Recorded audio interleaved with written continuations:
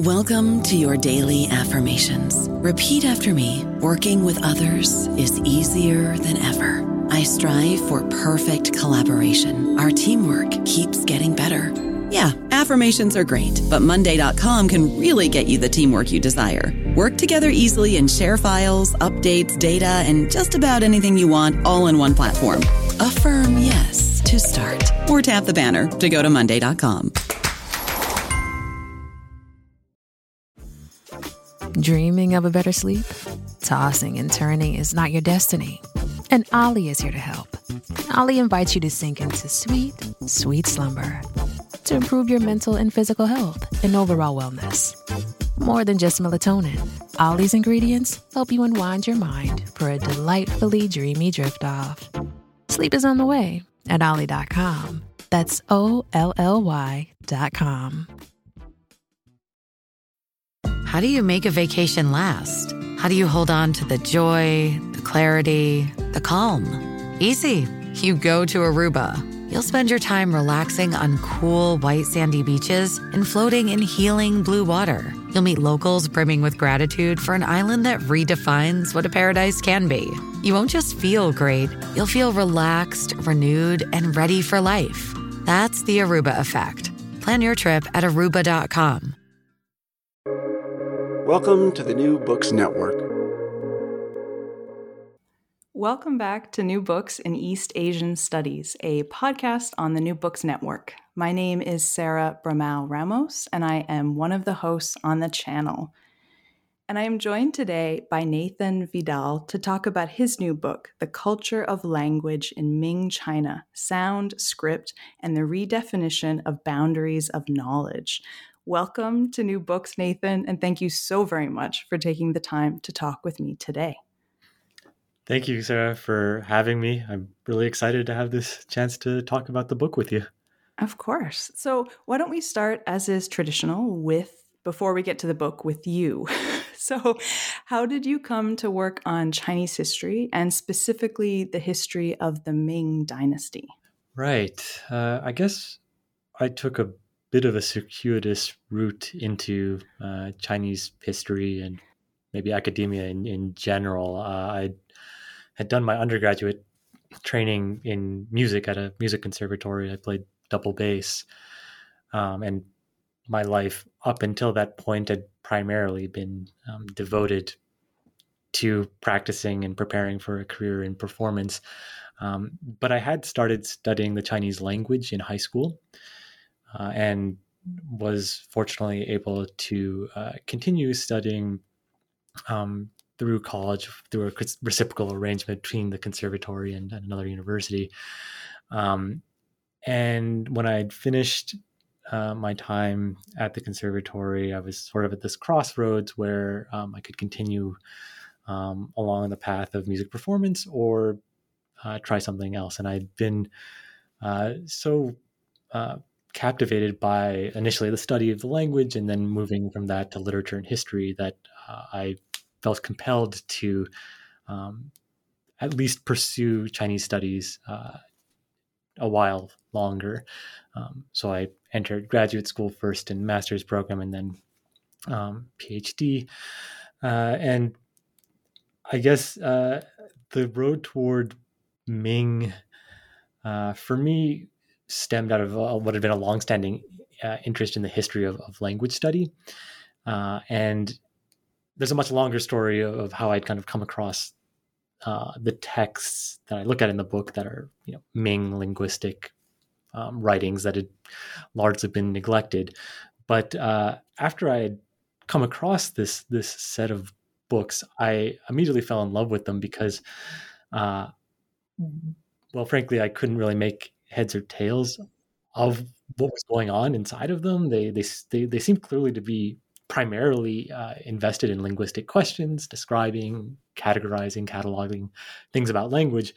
And yet they did so by talking about all of these other things I would tend to think have nothing at all to do with language, like music, mathematics, cosmology.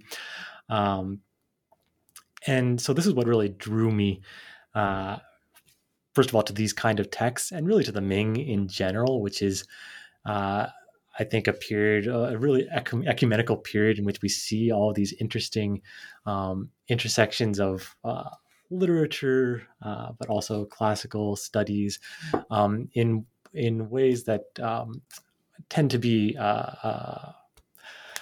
less. Well, I don't want to say interesting in another period, but certainly the kinds of wild argumentation that are really captivating, something I think unique in this period, and drew me toward it initially. Fascinating. I have to admit, when I was reading, especially the middle chapters of this book, the question that I was initially thinking of asking was, how did a historian feel about working with music? And now I realize that I should have flipped that question, given your origin, given your sort of trajectory, if you like, into this work. But thank you for setting that up. So language, literature, history, music, all of which really, I suppose, comes through in the book itself. So, with that, why don't we dive into it? So your book is, as the title suggests, really about language. You begin the introduction with this key question: what is the nature of language?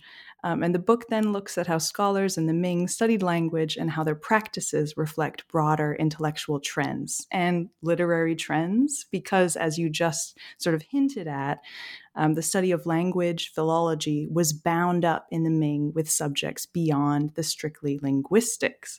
And overall, then, the book unravels the logic underlying the interconnectedness of knowledge and its implications for our understanding of late imperial Chinese scholarly practice, to quote from the introduction. So much of this book focuses on philology, and you show that it was a really, as you just said, vibrant, interesting, complicatedly interconnected field, which were all things about it that were then criticized in later periods. So could you explain this a little bit? So how did, Qing scholars in particular, looking backwards in time, think about Ming scholarship, and how did this then shape and really, define how scholars since the Qing have approached Ming intellectual history? Well, I think you've really hit it at the core here of in the book I make reference to more recent historiography about late imperial Chinese intellectual history, but I think a lot of that really traces back, in fact, just as you say, to the Qing dynasty in the 18th century, when scholars begin looking back at some of these earlier practices in the 16th and 17th centuries, and largely, in my view, writing them out of the history of scholarship or of valid intellectual activity. And they have very prominent venues, first of all, in which they can do that, particularly, and perhaps most famously, the Siku Quan Shu project in the late 18th century, commissioned by the emperor to collect, compile all of the texts in the realm. And there's, first of all, the Siku Quan Shu proper, which is a collection of books, and very, very few Ming linguistic texts are included there. So first of all, this very prominent collection excludes much of this earlier tradition. There is, however, a bibliographical catalog that accompanies the collection that is much more inclusive insofar as it includes the titles of many of these Ming texts and a brief evaluation in which the Qing editors essentially systematically criticize all of the elements they see as so misguided about these Ming scholars, that they precisely the fact that they didn't keep strictly to one historical time frame, for instance, which for the Qing scholars was primarily we should look at antiquity and base our understanding of antiquity through the study or corroboration of other texts from antiquity. The fact that the Ming scholars were going at kind of across time was an issue. The fact that they pulled on all of these other apparently non-linguistic fields was another major issue for the Qing scholars, who argued that this was not really true philology and therefore could be ignored. And this attitude they were really quite successful, I think, in writing out these texts because they didn't really factor into most of the later retellings of late imperial intellectual history that have, for the most part, taken for granted their telling of the story, which is that they created this field of learning in the 18th century, with the exception of a few kind of handpicked predecessors in earlier periods, including they acknowledged there were a couple of good guys in the Ming as well, but it really kind of misrepresenting what was actually going on in this earlier period. And that's kind of the premise of my book, is that scholars in the Ming in the 16th and the 17th century didn't think that they were bad scholars. They weren't waiting for people in the 18th century to come save them and save the history of linguistics, but instead that they developed these particular methodologies for studying language based on a set of epistemological assumptions about the nature of correct or valid knowledge. Mm-hmm. As you were just saying, this is the premise of the book, and your approach then is to really look at these earlier Ming scholars and take them, how would I put it, at face value, or at least to follow their logic where their logic leads, right? As you said, they're not waiting for the 18th century for someone to make sense of them. They know what they're doing. It's just, they know what they're doing. It makes sense to them. And this really ties in then with something I really appreciated about your book, was the way in which you approach intellectual change, intellectual thought, and ideas, not in terms of present day categories, but in terms of historical ones. And this is something that you raise several times, quite explicitly in the book, particularly when you're pointing out, possibilities of present day comparisons or comparisons across the early modern world, that, these are some similarities, but I'm going to look at these Ming scholars based on historical actors categories. So I'm hoping you might say a little bit about this. Why was this approach important to you, and how did it, shape the work of, putting the book together, of the book that exists as it does today? That's a good question. I think it became essential for this project because I wanted to understand how people study language. And in fact, there are some really useful tools to do that, but you have to kind of relinquish, the assumptions we have about what these texts, what might constitute language or the study of language, for instance. And this goes back to this point about them not being, not thinking that they were bad scholars. They seemed like bad scholars to the Qing scholars. And then today, I'm not saying that I think that they were actually good necessarily from our perspective today of what constitutes valid linguistic observation. But in order to do the best I could to remove my biases about what linguistic study looks like, of course, what the 18th century Qing scholars, what they thought, I resorted to some of what I see as the best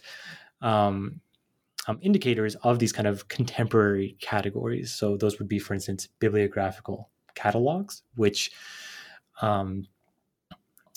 include sections that are variously labeled, but indicate that their content is linguistic in nature. So one of the most useful categories is that of 小学, literally the lesser learning, but generally is used to refer to three main areas of linguistic study: the study of linguistic sound, study of script, and study of the meaning of words. And these contemporary terms, which were often used then to categorize the text I was looking at, served as my guide to what thinkers of the time actually believed that they were working on, even if it didn't necessarily appear that way from a present day perspective. Perfect. Thank you for setting that up. And on that topic of, what they actually believed they were working on, let's dive into, I think you might be able to tell where I'm going with this. Let's dive into chapter 1. So chapter 1 is part of part 1, and part 1 really sets the scene for the rest of the book that follows, in that it establishes, the communities of learning, the religious, philosophical, and cosmological communities of learning in the world of philology in the Ming. But chapter 1 might be, the most important of all three, in that it unpacks the epistemological underpinnings of Ming philology, which revolves around self-so knowledge. So, what is self-so knowledge, and how did it shape and change the way that Ming literati did their philological work? Right. So I think, first of all, you're absolutely right. If anyone were to read one chapter of the book, it probably should be the first, which I think much of the argument in later chapters really comes out of some of what is established in that first chapter, and in particular, as you say, this issue of self-so knowledge, the term 自然, meaning something that is so of itself. It can be understood, I think, also in comparison or in contrast to what it is not. The typical juxtaposition we see in these texts is that which is self-so, 自然, versus that which is man-made, 人为. So things that are man-made are characterized by artifice and constrained by the limited potential of observation that any individual has. What is self-so, by contrast, is something that is validated not by the observation or perception of an individual, but rather the coherence that underlies all things in the universe. So this, of course, harkens back to a very important, we can say for shorthand, Neo-Confucian idea of Li, or a coherence that fundamentally ties together, that is unitary, shared among all things, despite their different manifestations. And the significance of this universality for Ming thinkers was that there were a lot of linguistic issues that we don't know the answer to. We don't know what is the best categorization system, or to decide how many rhymes exist, or how many syllable initials. All of these are kind of open questions. In order to solve these unknowns, if we posit that in fact these kind of categories belong to some much grander universal scheme, then perhaps we can reach out into other related fields of knowledge, and based on the knowns from those fields, we can begin to solve for the unknowns in language. So the kind of paradigmatic example would be the relationship that's established between music and language. Music being a field that, first of all, had deep cosmological roots in antiquity, and was long held to have a kind of inviolable basis in mathematics or arithmetic calculations. So we can understand the number of pitches in the musical scale that is produced by this infallible arithmetic calculation. So there are 12 pitches. This must be a kind of sonic category or number, right? 12, that is based in these universal truths. We know that from music. It has been established and proven. Let's establish that, let's apply that rather to another arena that involves sound, that of linguistic sound. And so we see in this period then this explosion of experimentation with 12-part categorizations of syllables or this kind of thing, but based on a calculation that's fundamentally rooted in this idea that there are universal truth, and we can deduce those, for instance, through mathematical calculation in some contexts, and then use those to apply to language. Mm-hmm. When you were talking before about, looking beyond your own bias and the biases of the Qing scholars, I was reminded of the way that you talk about in this chapter that Ming scholars are trying to use this idea of self-so knowledge to surpass the limits of human perception and bias, right? Just thinking about how that ties back to your earlier point that you made about, you're not trying to claim that they were doing work that is of the kind we would recognize today, but there's certainly some they're not, how would I put it? What they're trying to get at is maybe recognizable, right? And the idea that trying to look beyond the limits of human perception or bias itself. That's exactly right. And then at the end of that first chapter, I try to juxtapose this idea of self-so knowledge with the later Western conception of objective knowledge, which, at least at a discursive level, there is this similarity of objectivity as often being mechanized, of going beyond human observation. So as you say, very recognizable in that sense. And in fact, these Ming scholars were aware of ways of studying language that resembled the methods that the later Qing scholars would use.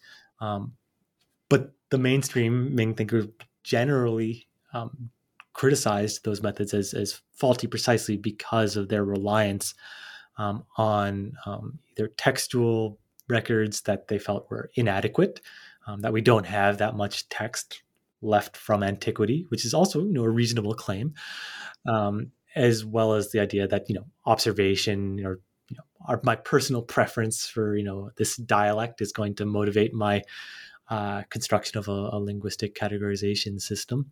And so, just as you say, that the one of the primary arguments here is that we want to surpass these kind of biases to create a truly kind of comprehensive linguistic system that is not something that could be criticized as being the product of the limits. One thing that comes up again and again is that humans can only hear certain sounds, and once someone is no longer an infant, their speech becomes constrained by what they hear around them, so they also can't utter certain sounds. And these were all seen as kind of limiting factors that cosmological methods that relied on this idea of there being an alternative, that which is self-so, could surpass. I was reminded when you were describing, from infancy of, I think there's a line here, something about babies crying in multiple parts as well, or something about from infancy. I was just reminded of that, which struck me as like, yes, they do. Yes, yeah. Well, there's this, there's a constant refrain among many different thinkers from this period about how, all infants, at birth make the same cry, and it's only over time that we start to see these kind of differentiations in region, for instance, which I think, if anyone has spent enough time in the pediatrician's office, it can be difficult to separate among, and indeed even for people who study the sort of the physiology of how humans develop speech. It is we all know that young people, right, they can very quickly learn to speak a language fluently with flawless pronunciation, and that ability decreases as we get older. So again, this is a kind of observation that it is rooted in things that we believe to be true today as well.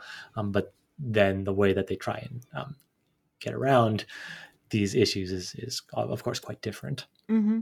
So speaking of things that Ming scholars knew about and things that they knew of, this moves us, one of the things that they were aware of was different language systems, different scripts, and in particular, phonological scripts, which is something that you look at that in chapters 2 and 3, which make up part 1 of the book. So these chapters, and I'm just going to briefly sort of touch on some of the core ideas and things that these chapters talk about. So one of the main things that these Ming scholars are dealing with, though, is phonological scripts and the way that they transcribe sounds that do not exist in Chinese. And here you look in particular at Sanskrit, although Latin appears as well. So chapter 2 mainly looks at that. Chapter 3 looks at how the debate over phonographic writing played out in terms of how thinkers are thinking about Chinese writing.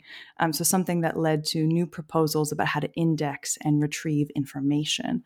And in both of these chapters, again, thinking of, things that Ming scholars were aware of, you make the point that this idea that a phonographic script is superior to logographic writing, this was not something that Ming scholars thought. That was not something that was evident to them in the way that later language reformers might make the case that this is true. This was definitely not the case for Ming scholars. But you also note that thinkers did disagree in this period about what the source of the superiority of Chinese graphs actually was. So you look at a number of different thinkers here. But could you touch on maybe a few of the ideas that were being bandied about as to what made, to Ming scholars, Chinese graphs so superior? What were sort of the strengths that they saw in Chinese? Yeah, it's a good point. I think you bring in our awareness of later reformers, because certainly when initially I was seeing this very surprising, I think based on our understanding of the history of language study in China, very surprising attention to phonographic writing systems already in this period. One of the questions that's always going to come up is, well, was there any idea that in fact that could replace Chinese characters? And as far as I've seen, with one or two exceptions, the idea never really comes up. There is a sense that phonographic writing systems are very useful within the context of theoretical phonology. Just as you say, if we want to represent all possible sounds, and if we can't do that solely with Chinese characters, these kind of phonographic writing systems can be used to supplement Chinese writing in that context. But they're not really seen as something that's going to be useful for everyday writing in this way that, for instance, later reformers, of course, will say, oh, this is the road toward mass literacy, is to have phonetic writing. And yeah, there are many reasons why Chinese characters are still held to be the superior writing system. I think perhaps the most interesting criticisms of phonographic writing would be, for instance, the idea that in fact it's more confusing than the Chinese character, which we know there are a set of rules that apply to every Chinese character, that it contains the sound of one syllable. It has one, of course, it can have more than one, but also there's sort of one fundamental semantic sense to each character. So it's kind of this compact unit of sound and meaning, whereas phonographic writing, particularly to readers who are not as familiar with it, seemed quite baffling. The idea that, especially given that phonographic writing was largely evident in these very kind of abstract theoretical texts on language, so it was associated more with these kind of almost phonographic calculations, in which you would look at something written down phonetically, and then go through a rather arduous process of putting together those sounds in your mind to figure out what just how the word would be read out loud. And then an additional process of associating that sound that you just uttered with a word. And so it seemed much less efficient than Chinese writing. The other, I think, interesting argument that comes up at some point in the book is one thinker who actually says, you know what, I will grant that the phonographic writing is simpler. It is, in fact, easier to learn than Chinese. But that's precisely the point. That's why Chinese is superior, at least for Chinese civilization. We are so rich that only Chinese characters could possibly fully characterize or encompass everything that we have. And it is only those that are culturally impoverished that could rely on such a writing system that doesn't have this kind of greater significance. I don't know about you, but I'm very busy and I don't have a lot of time to cook. That's why I subscribe to Factor. Eating better is easy with Factor's delicious, ready-to-eat meals. Every fresh, never frozen meal is chef-crafted, dietitian approved, and ready to go in just 2 minutes. You'll have over 35 different options to choose from every week, including Calorie Smart, Protein Plus, and Keto. These are 2-minute meals. Factor meals are ready to eat and heat, so there's no prepping, cooking, or cleanup needed. They're flexible for your schedule. Get as much or as little as you need by choosing your meals every week. Factor is the perfect solution if you're looking for fast, premium options with no cooking required. Sign up and save. We've done the math, and this is important. Factor is less expensive than takeout, and every meal is dietitian approved to be nutritious and delicious. Head to factormeals.com/NBN50 and use code NBN50 to get 50% off. That's code NBN50 at factormeals.com/NBN50 to get 50% off. I love the there's a line in here somewhere which is, one might recognize the sound but not the meaning. Thinking of phonographic scripts. There's much in these chapters, and lots of different thinkers, lots of different ideas, as you just sort of highlighted a few. There's, as I indicated, or as you sort of summarized, definitely read chapter 1. Do not skip chapters 2 and 3. And definitely don't skip part 2, which is where I'm going to move us, which I will play my cards. I enjoyed very, very much. So part 2 of the book looks at the interaction of literature and textual philology. So chapter 4 looks at opera specifically. And this is a really fascinating chapter, at least it was to me, as you look here at pronunciation debates and debates about regional difference, and you show how, these debates over regional difference and how or whether to standardize the language really brought classicists and philologists into dialogue with opera librettists. So people who were concerned with establishing a fundamental unified pronunciation for recitation and singing. And you point out that in this chapter, this fascination with pronunciation has sometimes been characterized as sort of, a kind of elite strategy, a sort of a form of connoisseurship. But you suggest that operatic language debates were not solely intended for the eyes of fellow librettists. So much of this chapter is about the cross-fertilization between operatic and classical philology.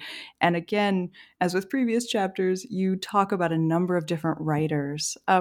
Is there maybe one you could introduce us to? Someone who, combines the operatic and philological sort of worlds together, someone who does that cross-fertilization sort of work? Definitely. I think probably the best example would be this opera theorist named Shen Chongsui. Shen Chongsui writes a manual that is it's titled 读取须知. So basically, things you need to know to write opera. 读取 could also mean to sing opera as well. But the title of this book, when you see it, you would think, of course, this is only relevant for people very much in the opera trade, right? This is a pedagogical text, and it is a pedagogical text for librettists to consult, and also it's clearly directed at the training singers, that they learn the proper methods of pronunciation. This is a big concern in this period as we have these kind of expanding literary markets, but at the same time, regional forms of drama. How can we have these operatic performances rendered in such a way that audiences in different regions can still understand what's being sung? So on the one hand, this manual walks through, the methods of training singers, gives very practical tips about enunciation, but it also is deeply invested with these thorny cosmological, philological issues that characterize some of the most abstract theoretical work among classical scholars of language.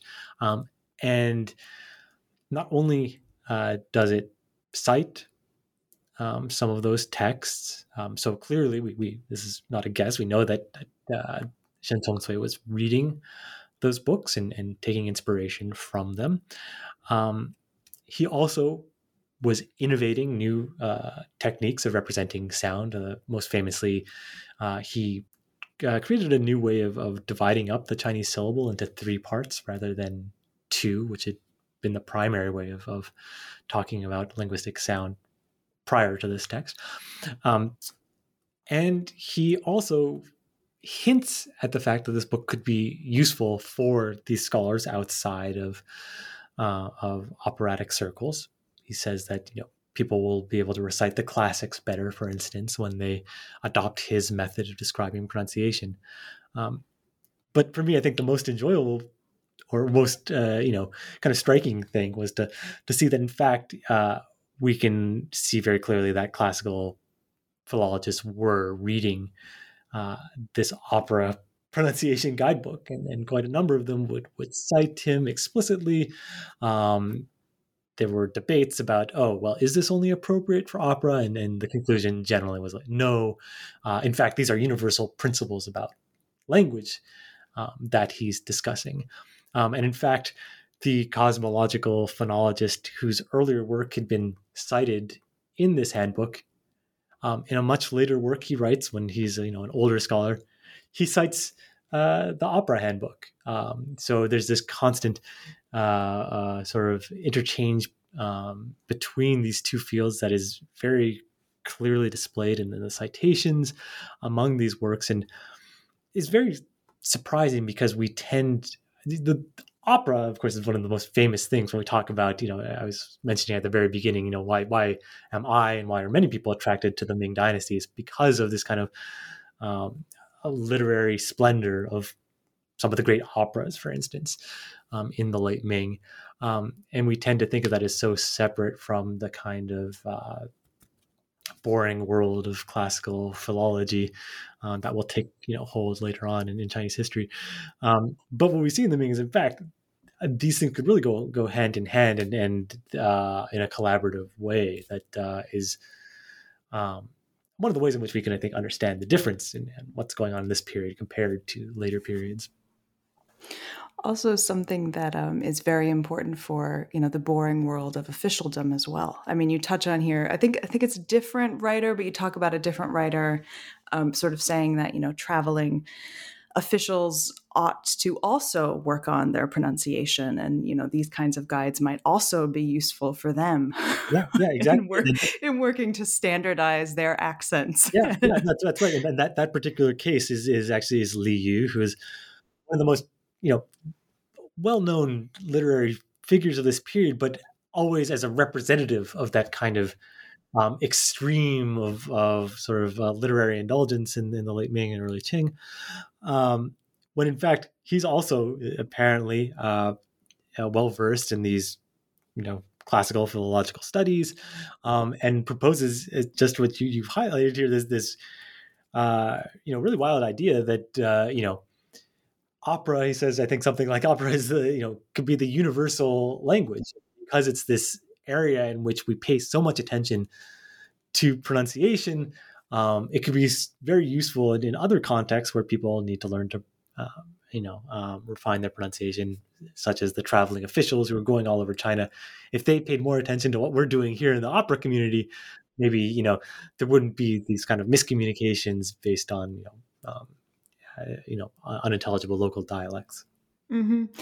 On the speaking of the places in which philology is found or brought into, and the different uses that it's put to, that sort of the plurality of interest that really carries over into chapter 5, which looks at something I think touched on a few times now, but the intersection of classical and literary learning, and specifically how literary modes of reading were applied to classical works. So here you look in particular at how the dominant Qing approach, which we might summarize as the 6 classics are all history, you have in the Ming instead a different approach. The 6 classics are all rhyming texts, so very different way of thinking of the classics.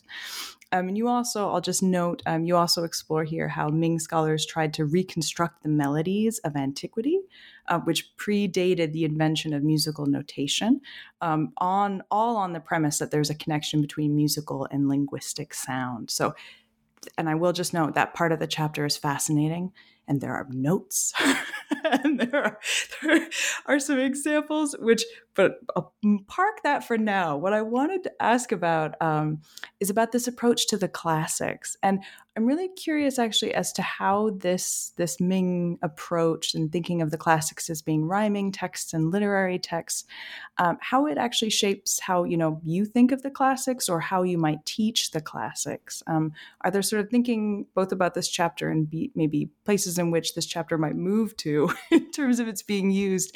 Has this changed the way that you think or teach the classics at all? Yeah, that's a really good question. First, before parking that earlier issue about the notes in the musical notes in the chapter, I would highly suggest if anyone has a keyboard in this chapter in front of them to try and play them, because it's amusing to see this process of these what sound like melodies, and then the progression to these pretty horrendous, just don't seem to have any kind of tonal center melodies that but that were based on these calculations that are in turn are rooted in the idea that, as you said, the musical and linguistic sound must be related. I have not tried it, but now I know exactly what I'm going to be doing after we finish this. It's well worth it to imagine. Wait, was this person serious that this was probably the melody for this ancient poetry? This, what sounds like a kind of a 12-tone, free for all. So, but back to your question about has this changed how I think about or teach the classics? I think that it could. If in general, I think this project has pushed me to think beyond disciplinary boundaries that govern the departments we belong to in universities, that to a certain extent are the conferences we attend, the societies, the academic societies that are organized by, and that in some ways force the directions in which we do research, as well as teach. And I think working on this book really pushed me to reevaluate, my assumptions about what things go together and how to approach, as you say, texts like the classics. I think there could be a very valuable way of teaching these books based on their literary merit, or how might we understand, the literary narrative of the Analects, which, I'm sure my colleagues in early China might be very angry to based on their deep knowledge of how the text was actually constructed. But for most of its history, it existed in a form, in a book that people might read in different ways. And I think getting students to approach these texts not necessarily exclusively for their sort of important and potentially universal ideas that they contain, but also to think about what kind of enjoyment we can derive from them on an aesthetic level. I think it can only be an additional kind of value to explore these texts, both personally and on the teaching level.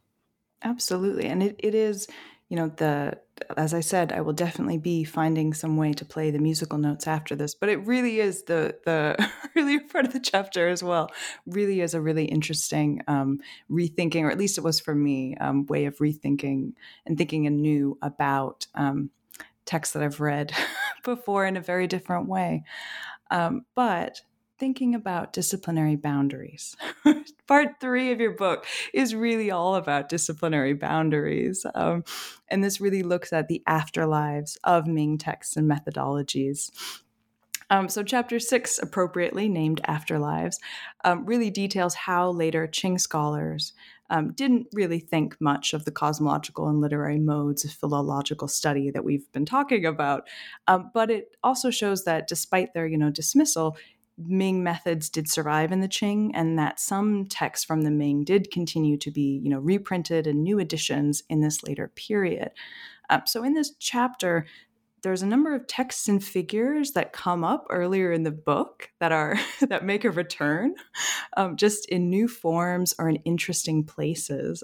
So I'm curious, when you were doing the research for this chapter, was there a later use or reprint that you found particularly surprising? Something that you really wouldn't have expected later Qing scholars to have found useful at all, that they, seem to have? Yeah. I think one example that comes to mind would be essentially a dictionary or rhyme dictionary called Wufang Yuanyin. Yuanyin means something like the originary or primordial sounds, and then the Wufang, so the 5 directions. So the idea of Yuanyin was one of the sort of primary motivators of Ming philological thinkers, was to that they were going to again get past human bias and reconstruct sort of the original sounds before they were corrupted by humans. So the title of this work itself is very clearly rooted in that tradition.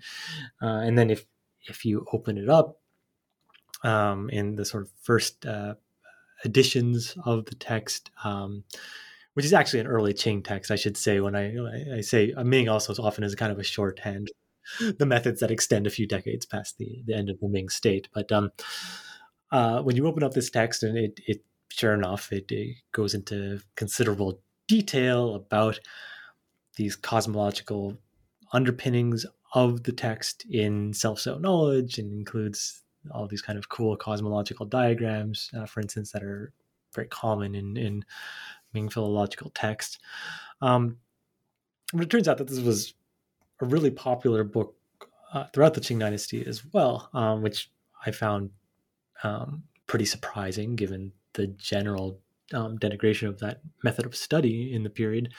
And so I went about looking at then some of these later editions, and how do they handle or deal with this cosmological inheritance. This particular example is more of a crude approach in which they basically just chop it all out. So, although they don't change the title of the book, which is already, invokes this kind of cosmology, that kind of cosmological framework that accompanies much of the kind of paratextual material at the beginning of the book, in many of the later editions, is largely excised. So that's one way of doing it. But then they kind of go one step further in the later editions, really kind of in defiance of the original intention of the book. Say, this is a dictionary of official court, pronunciation. So they really kind of rub it in the face of, they think their original version, which is say, not only are we going to remove, but we're going to reframe it as a book that's useful for understanding very, very specific style of pronunciation. So that to me was very one striking example. We see other interesting uses of these earlier texts too, in which they seem to think that there's valuable information compiled as long as it can kind of be extracted and the husk of this kind of earlier methodology left to rot in the past. I think in some ways that's a great illustration of how different the Qing period is from at least the 18th and 19th centuries are from the earlier period, as we were as you were talking about it and describing it before as being a melding of different disciplines and whatnot. Here it's a little bit, or it's much more rigid. Only the husk sort of remains. The husk can stay. Everything else can go. Right. Yeah. This then, thinking about what stays and what remains and what doesn't. This sort of is all right, I guess, wrapped up for the moment, at least, in chapter 7, which looks at sort of the afterlife of philological communities and disciplinary boundaries of the Ming, as we've just sort of been touching on a little bit. So you note that 18th and 19th century scholars formed similar networks of scholarship, and they too valued philology. But they reframed the boundaries of philology. They narrowed it down. They focused exclusively on the language of ancient texts and husks of others. And so much of this chapter really does focus on this new kind of disciplinary specialization in the Qing. And one thing I want to highlight about this chapter is your exploration of the growth of a historical narrative for the origins of philology, and how this redefinition came to highlight particular figures, particular individuals whose methods, were approved of in the Qing at the expense of others. And, this idea of, recovering the histories of texts of some of the people that, Qing scholars left out, that's really something that is, carried through all the different chapters of your book. So, before we wrap up our conversation fully, are there any last, seemingly obscure texts or obscure figures that you want to highlight here? either someone who's made it in the book or maybe someone who didn't make it in the book. Is there anyone you want to sort of mention here that we haven't had a chance to talk about yet? In the spirit of highlighting of the, quote, the single quotation marks, unworthy scholars. Right.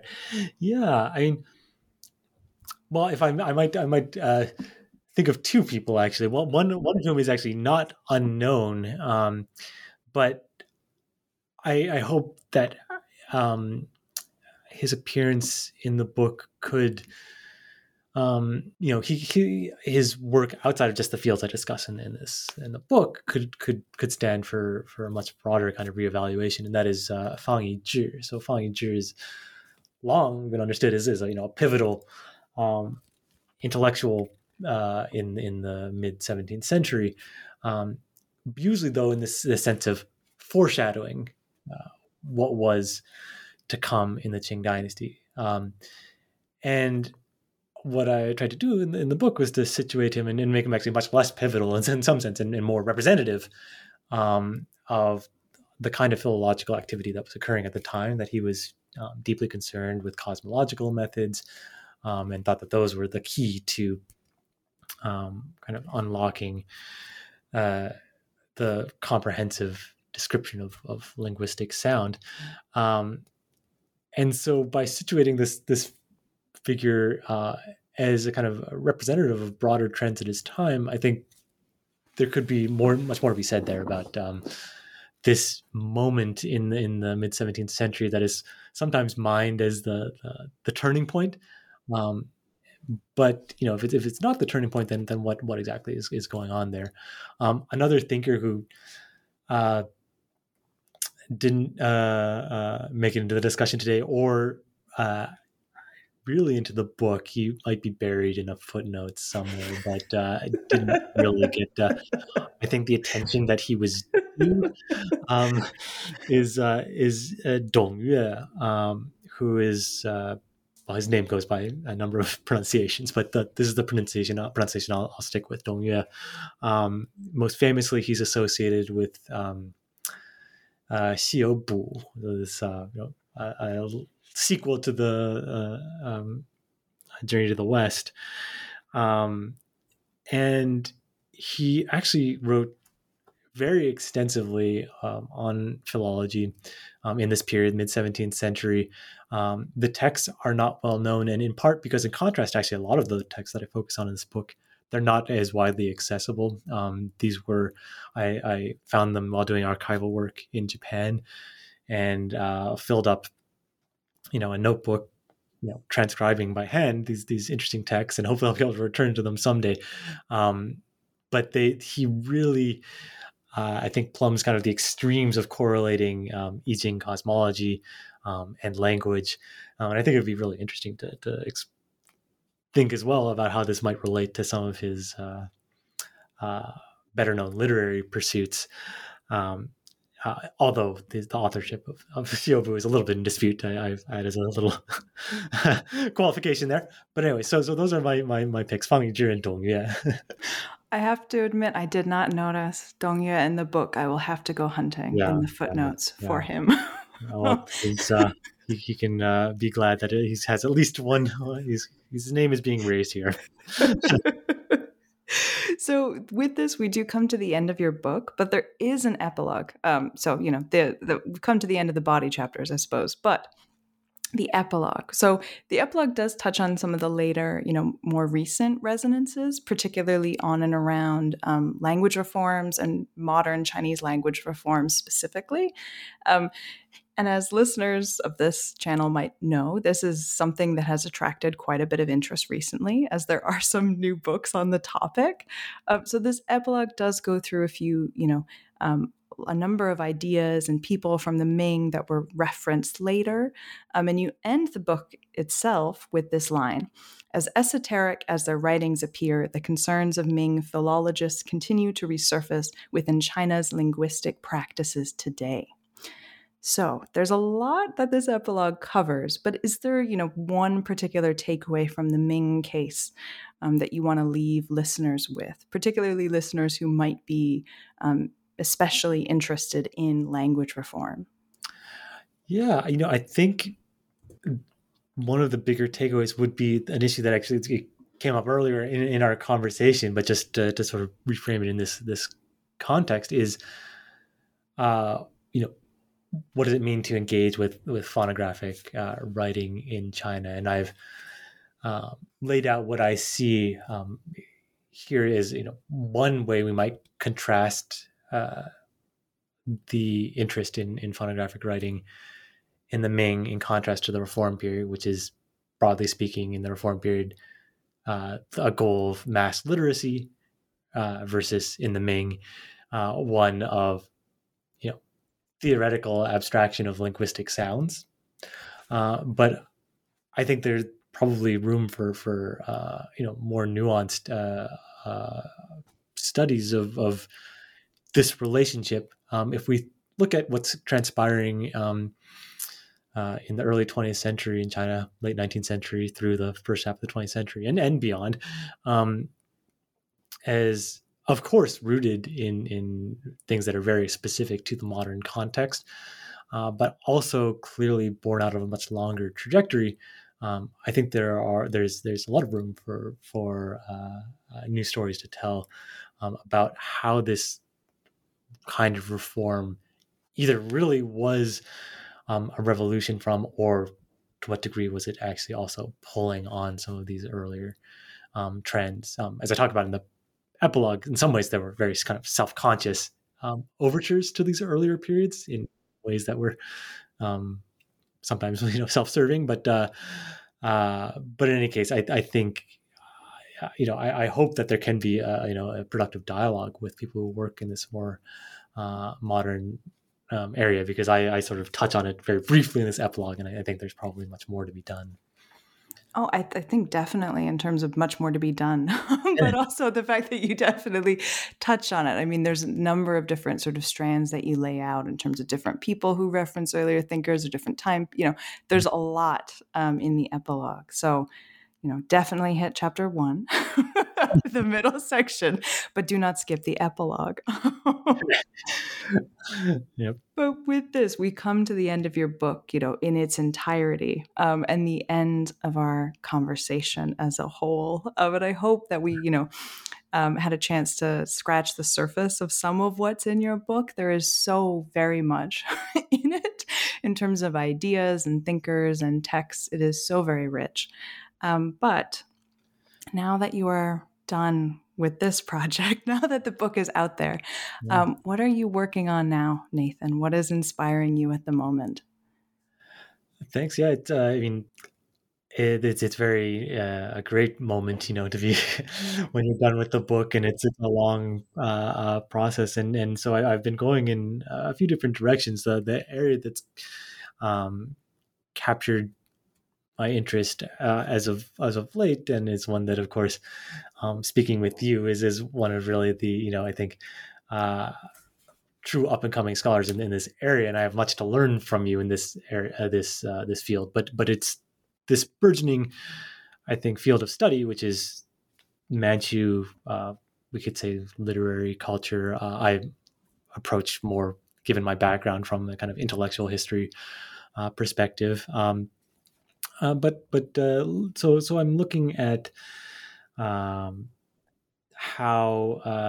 Manchu writings integrated with Chinese intellectual and literary traditions, and how this might contribute to our understanding of both ideas of Manchu identity and also Qing intellectual culture more broadly, as well as, of course, the kind of Manchu study specific questions of what were the spheres of Manchu influence outside of the better known administrative or bureaucratic ones. We were talking about bias before. So with the, full, all of my own bias here, that sounds fascinating. I mean that genuinely, but I will acknowledge that you are talking to the converted here. But I'll take it. I very much look forward to reading and hearing and listening to more about that as you go forward. But thank you again for taking the time to talk to me about this. This book and this work in particular. Thank you very much for having this conversation with me. It was really a pleasure.